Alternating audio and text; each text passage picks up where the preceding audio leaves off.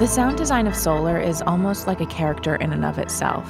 And today, we're talking about it with more excerpts from our behind the scenes. I'm Jenny Curtis, director and producer, and we're getting into a conversation here where creator Chris Porter, executive producer Bill Curtis, and I are chatting with Solar's sound designer, mixer, and masterer, CJ Drumeller, about some of our favorite world-building moments in the sound design of this show. Speaking of episode 8, I would like to talk about one moment in particular in episode 8 that actually ties back to episode 1 and the communication that we had with CJ during this project. I had a throwaway line in the first episode where Jamal says, I miss the sound of the ocean. I have 52 unique recordings of the ocean. Allie, please. And I always knew that later on in episode 8, when Jamal was at a dark point, he was going to retreat into that sound as a way of comforting himself. And that was that particular moment, which, A, shows how important and how much thought was put into the sound even before we were able to give it to CJ to do his magic. But when CJ was reading the script, he was like, I wonder if Allie could just play a whole bunch of different ocean sounds on top of each other when she says she has 52 unique recordings. And I was like, I actually love that. That's actually a really cool moment. I appreciate you mentioning it, but every wave is different. There aren't 52 different sounds. I have 52 unique recordings. I get it, Allie, thank you. Please, just let me get through this. I'm trying to figure out how I want to say it. Okay, Jamal.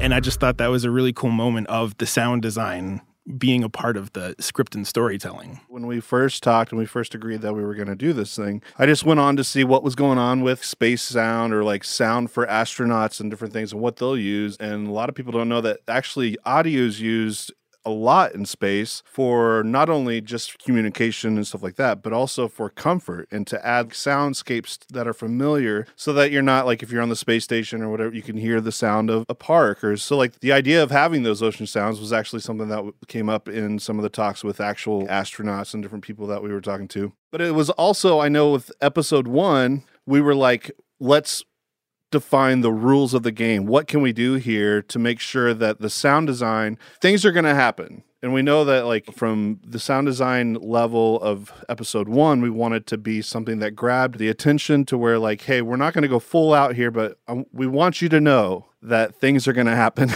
And so wear headphones and get into this space. It's a pun, but it's a good pun. I don't know. It's probably the most used pun ever on our project. Yeah. But we wanted to get into that space early, and even talks with Bill, and we were talking about the mapping of the spaceship itself, everything having its own sound, and the idea that each capsule has its own identifiable thing. And so we literally went to the drawing board, even in 3D mapping, on where's the door, where's Rin's door, and where's the ants. The nest habitat, yeah. Yeah. And so we knew that from the beginning, and kind of since we're kind of jumping around in time and stuff, I think it's another layer of like just keeping the listener engaged and identifying different, without having to say, hey, you're in this capsule, like on the nose. We could just play the sound and they would kind of know that it was there. So we knew that this, coming from the other shows that I've done, I knew it was going to be more discourse or more dialogue than I think I've done before. And just knowing that like even the subtleties and the details of what we could do with a more dialogue heavy show were something that we're going to be bringing a personality to the show that people will know, you know, whether they're flipping through shows, like when they get to Solar, like, oh, I'm listening to Solar now.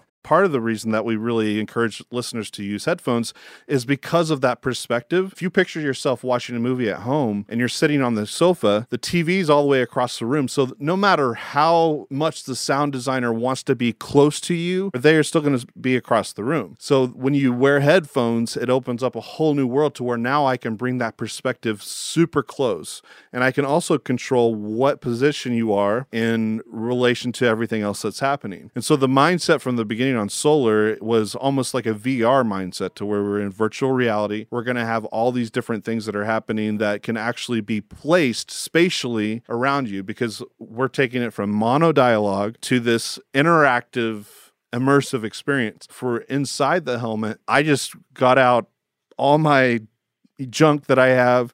I have this big, I think it used to be like a cheese ball container. We could go for sponsorship on the cheese balls probably without even having to eat them. And I have this smaller sized binaural microphone and also just this little tiny little speaker that has a little line input. And so I would put some of the, sounds in through, and I would place that little tiny speaker and the binaural microphone and then cover it up with this plastic jug and play some of those sounds through there. And you can hear, literally, you can hear some of these sounds coming through that speaker and then the different voices. Specialist Z, you may begin payload bay arm extension for orbital placement. All right, payload bay arm extending for orbital placement.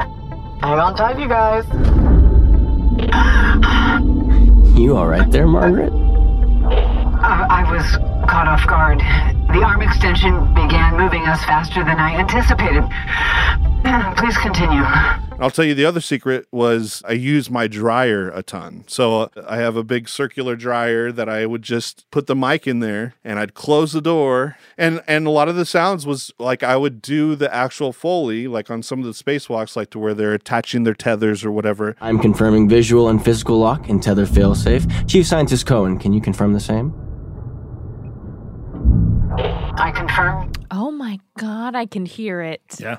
That's my dryer. Yep. Yes. What I love is that CJ is actually fairly active on his social medias, in particular on Instagram.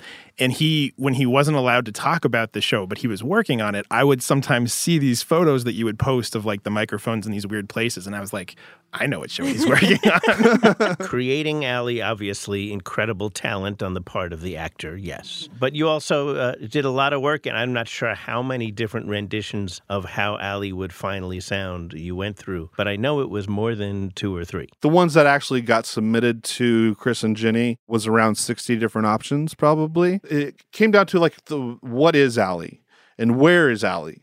And how does Allie interact? And I think from the get-go, I know that we had this idea of Allie was going to continually become more and more relatable and almost more human as the show progressed, which was, obviously a challenge in itself. And looking at the different, ideas of like what AI might sound like. And this might tie into also like with the idea of we had this printer that was like super old. This came into also creating the personality of the ship itself, because Allie is a super caring and understanding AI, but she's not a robot that walks around. She's part of the ship. She's a part of these locations to where like she would be coming from either the Allie speakers from above you or beside you and through these playback speakers. And I think the identity of what Allie is as we get to the end of this series really comes in and hits a home run at the end, and I'm not going to give any spoilers. It's really great. I think it's the acting that with Jenny, what you did with it was amazing, and knowing that we were going to try and find something subtle enough that they would know that it's in the ship, but it had room to grow, and it had room to go places to where we had a good par for the course. We're going to have other things that happen with Allie that are going to bring this out, and I loved placing Allie in the room, especially I think in episode 1, to where if you listen to the distance of where Allie is, like some of the times Allie's really close,